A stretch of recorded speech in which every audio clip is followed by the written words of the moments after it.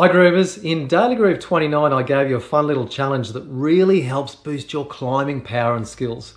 In this Daily Groove, I'm going to give you another climbing challenge, and this one gives you a big hidden reward that you will not see coming. I want to help you revolutionise your riding so you ride every trail better, safer and easier. And I believe that starts with harnessing your most powerful asset, your ability to truly think in control in advance. Welcome to the Groover Method podcast. Find a steep climb that you're good at, but want to get great at. Start with just a short section of trail. Then ride it as slowly as you possibly can. Now, after hearing that, some of you will be thinking, how is riding slowly going to improve my skills? Stick around.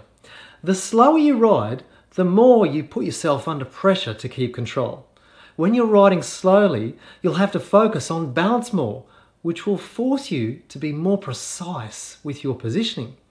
If your section is steep enough, then riding slowly will make it a lot harder to maintain traction as well, which again will force you to be more precise with how you manipulate your position and speed, and how you use your body and your effort to keep both wheels under traction.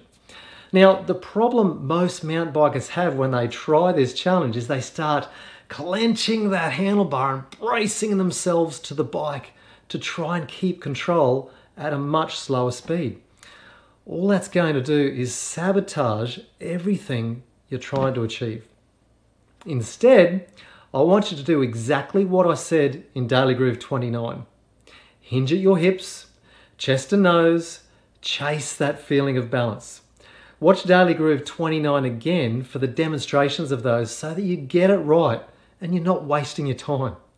They will help you climb slower with much more control, power, traction, finesse and confidence, instead of wrestling the handlebar and wasting all of that energy, struggling to try and control a bike and keep traction.